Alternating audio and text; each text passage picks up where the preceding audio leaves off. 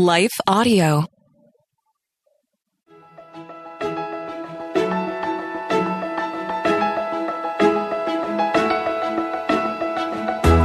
Hello and welcome to the Daily Bible Podcast with Trisha and Michelle. We're just two friends reading through the Bible chronologically and encouraging you to do the same. You can follow us on Instagram and Facebook, Daily Bible Podcast, or go to our website, dailybiblepodcast.net. We are going through the 1-year chronological Bible, and we have links for that in our show notes and also at our website. And it's Easter, Trisha. It is Easter. It is so exciting. I love Easter and I love gathering with our family and going to church. Awesome day.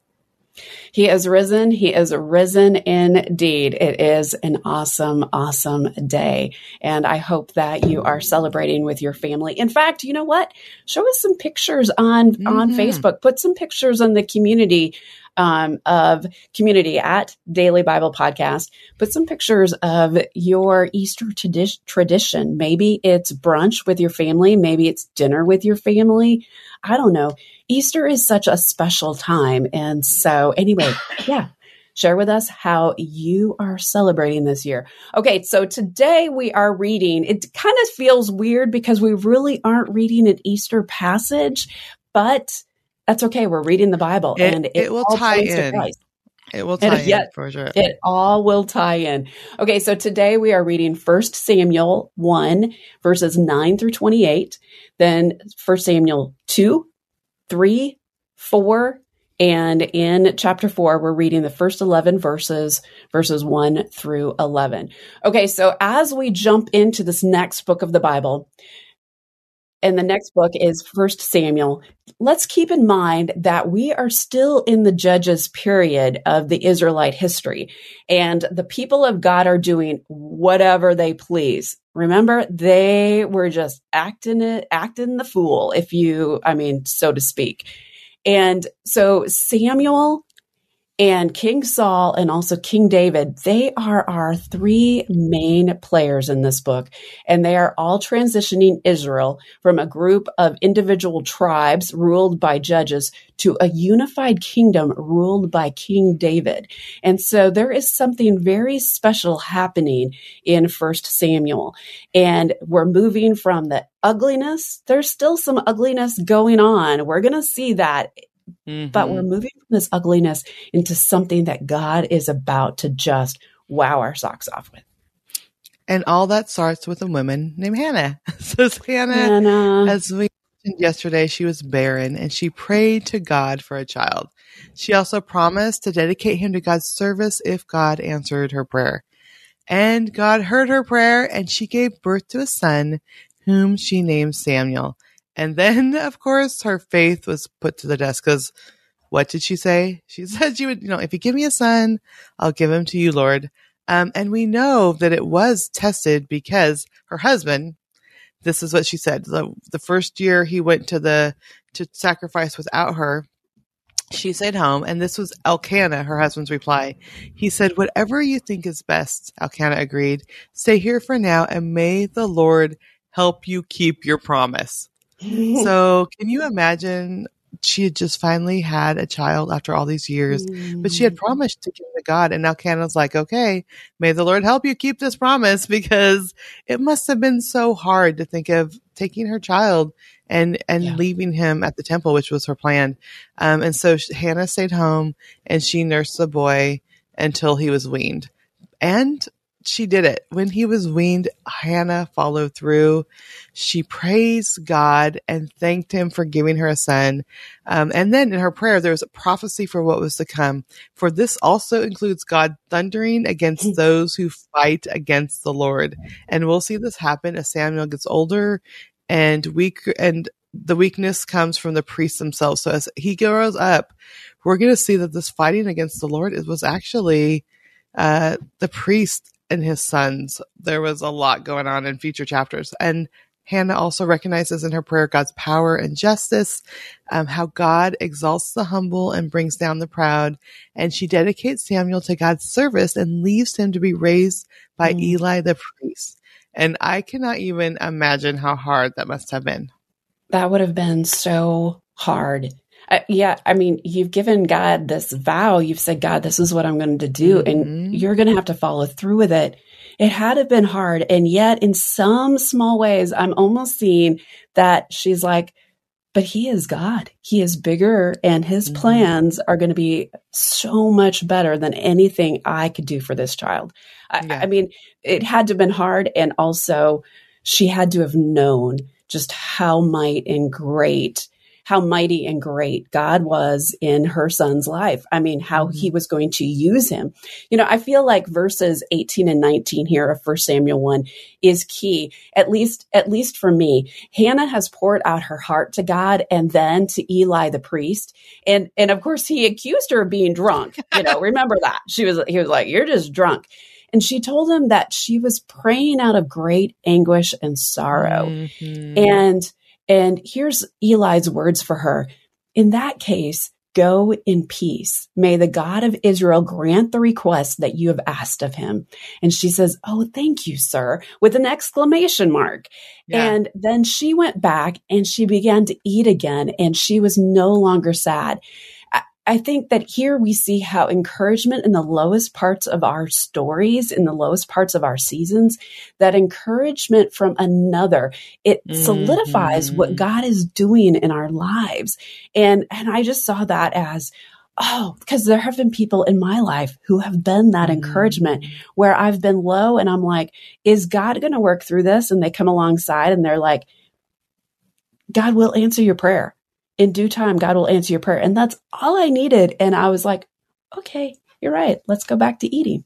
Yeah. And it's like the faith, like she had faith because she at this moment wasn't immediately pregnant, like in that second, it was like, but she had faith that she would have a child. She's like, and she went back and she's like, okay, let's go eat. Let's go. It just shows her faith in action that she took it to heart, and she's like, all right, I don't have to weep and mourn anymore. And then we have her son. So now he's, she left him at the temple or the tabernacle with Eli, and God called to him at a very young age. So it talks about God calling to Samuel in the night, and Samuel didn't recognize the voice of God at first. So after 3 times, he kept going to Eli like, did you call me? And Eli's like, no, I didn't call you. And then Eli's like, wait, something's going on here. And so Eli instructed Samuel to answer, speak, Lord, for your servant is listening. I think, Eli's probably like, why does this kid keep waking me up? And then like, oh wait, it must be God calling and talking to him. And God did speak to Samuel, and he gave him a message about about Eli's family, which wasn't a great message, that they were going to be destroyed. So, and Eli's like, may it be done. I mean, he believed in God enough to know that God's work was going to be done, even if it wasn't going to be with his family. And then we start seeing things brighten up with Samuel, and we also get a closer look at the priests. So the Israelites go into battle with the Philistines, and they bring the Ark of the Covenant with them. And however, they're defeated, and the Philistines capture the Ark, and Eli's sons are killed. So this took decades probably from the time Samuel first heard the voice of the Lord till this happened. But what God said to Samuel, as even a young child, this was fulfilled. And that had to have given Samuel some strength, even though it's a sad outcome, but to going, oh, this is what God said to me, and this came about. But let's just talk about Eli's sons for a second. They were scoundrels, scoundrels who had no respect for God. They were misusing their positions. And Eli knew this. Like, he would rebuke them. I mean, I just think of Eli as this nice old man, like this kind old man. And he would rebuke his sons, but there would be no consequence. He'd be like, hey, you're not supposed to do that. But it wasn't like he was taking them out of the tabernacle or taking them out. He let them continue on doing what they were doing. He wasn't really even slapping their hand. And so just like you said, God sent someone to say, hey, this is what's going to happen to your family, and they are going to die before their time. And again, we see God is so serious about sin. He is serious about sin that is happening in his camp, and he's even more serious about the sin that is happening in his name. Mm-hmm. And Eli's sons were to carry out the things of God. They served at the tabernacle, and yet they weren't carrying out the things of God. They were misusing who their leadership. And we see that today. We talk about leaders misusing their positions. God doesn't turn a blind eye. It did take years because Samuel was a young son when he heard these things that they were going to die. He was a young boy. But as time went on, we see that God doesn't turn a blind eye. He's not going to allow wickedness to happen, especially in his house. And so today we saw such high highs and we saw such extreme low lows. It was happy and sad all at the same time. It was. And to think that Hannah was dropping her son off to be raised by Eli, who didn't do a very good job raising his own sons. Mm-hmm. So God's hand had to be at work with Samuel, because if it was just up to Eli alone, Samuel could have turned out like his sons. But God's voice was speaking to Samuel, calling to him, and God had a plan for using Samuel. And I think that's the key word is but. But God. Well, we need to take a break right here, and we'll be back after we hear from our sponsor, because the word of the day is next on the Daily Bible Podcast. Stay tuned.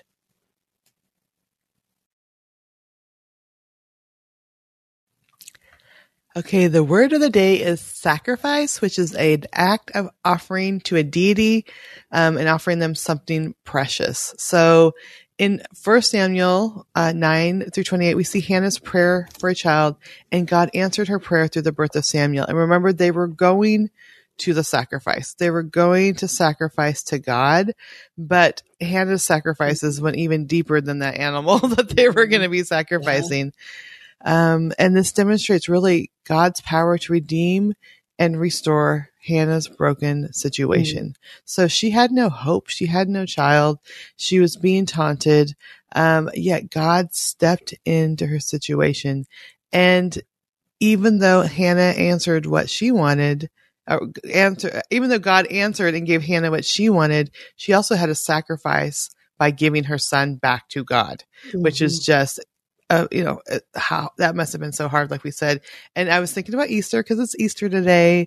So on Easter, we celebrate Jesus's resurrection, which is the ultimate act of redemption and restoration for all of humanity. And so Hannah had to give her son. She had to sacrifice her son to Israel by turning him over to the temple. And God had to sacrifice his son. So the sacrifice again is the act of offering to a deity something precious. And Hannah gave her son for God, but God gave his son for Hannah and all of us. And so I think that just ties in, Easter, we remember Jesus' sacrifice on the cross for our sins and his willingness to give up his life for us. So her prayer is a selfless one. She promised to dedicate her Samuel to God's service, and Jesus' sacrifice on the cross was a selfless act of love for all humanity. Jesus gave up his own life to redeem us from sin and death. And Galatians 1:4 talks about this. Jesus gave his life for our sins, just as God planned, in order to rescue us from this evil world in which we lived. And so even though this wasn't like a typical Easter story, this sacrifice is a big thing tying throughout Samuel's story and through Jesus' story, which is our story every day. That's true. Well, and Trisha, we see sacrifice throughout the Old Testament and also the New Testament. We see from the beginning where Noah's building an altar for God, and then Isaac willing to sacrifice his son, Moses and Aaron pleading with Pharaoh to let the people go for a few days to make sacrifices to God, and then in Leviticus, we see how we must go in to make a sacrifice for our sins, and that animal must be pure and unblemished. We see in every instance that sacrifice is an act of slaughtering an animal or a person or surrendering a possession as an offering to God.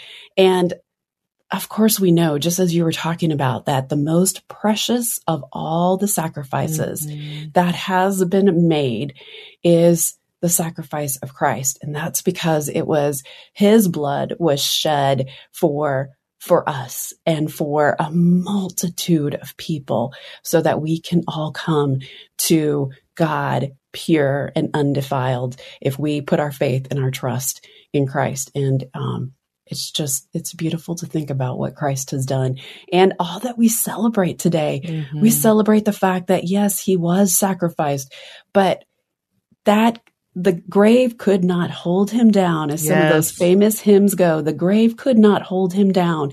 He rose again on the third day and is seated at the right hand of God the Father. And that is a very exciting day. It's worth celebrating. It's so worth celebrating. Yeah. And I think this Easter, I love Easter and I love celebrating Christ's resurrection. It's even more of a celebration as we've been digging deep into the Bible, seeing that all those sacrifices that people were doing and failing to do and messing up and not doing the right way and doing with the wrong motives. And, Eli's sons, it showed they were definitely not handling sacrifices the right way. But no matter how much we messed up, man messed up, God, through Jesus, he completed what was necessary so that all of us can have salvation in him, which is just amazing. So, Michelle, would you take a minute and pray for us and just pray an Easter prayer for us today? Oh, Father, we just come before you today and just thank you, Lord. Thank you for all that we are learning in your word. Thank you for what you have done for us. Thank you for the hope that we see in your word, even in the dark dreariness of Judges marching into 1 Samuel. We see that there is hope. We see that there is light and there is beauty. And Father, we know how that light and beauty ties into all that Christ did for us on the cross. And so today on Easter Sunday, we just take a moment to just thank you and sit in awe of you and all that you have done for us, and how we would not be who we are today without you and without your Son dying on the cross for our sins. And just as he is in heaven with you reigning, we know that one day that we will join you there. And we thank you that we have that hope and that we have the faith of Hannah, knowing that you are working and you are going to use us. And Father, we just thank you for your ultimate sacrifice of your Son on this Easter Sunday. In your name we pray. Amen. Amen. Well, we are sending you off with some daily encouragement to get into the Word and be the hands and feet of Jesus. Again, if you don't have the one-year chronological Bible that we are using, we have links for that Bible in our show notes. You can also find it in the Kindle format. Also in the show notes is a monthly and yearly schedule of the Bible reading plan that we are following. And tomorrow we continue on in 1 Samuel. We're going to finish 1 Samuel 4, verses 12 through 22. Then we go on to 1 Samuel 5, 6, 7, and 8. And I just want to take a second to thank the team at Life Audio. You wouldn't be listening to Daily Bible Podcast without their partnership. Go to lifeaudio.com and you're going to find some great podcasts, other great podcasts that are going to encourage you and strengthen you in your walk with God. That's lifeaudio.com. And we will see you here tomorrow. Bye-bye.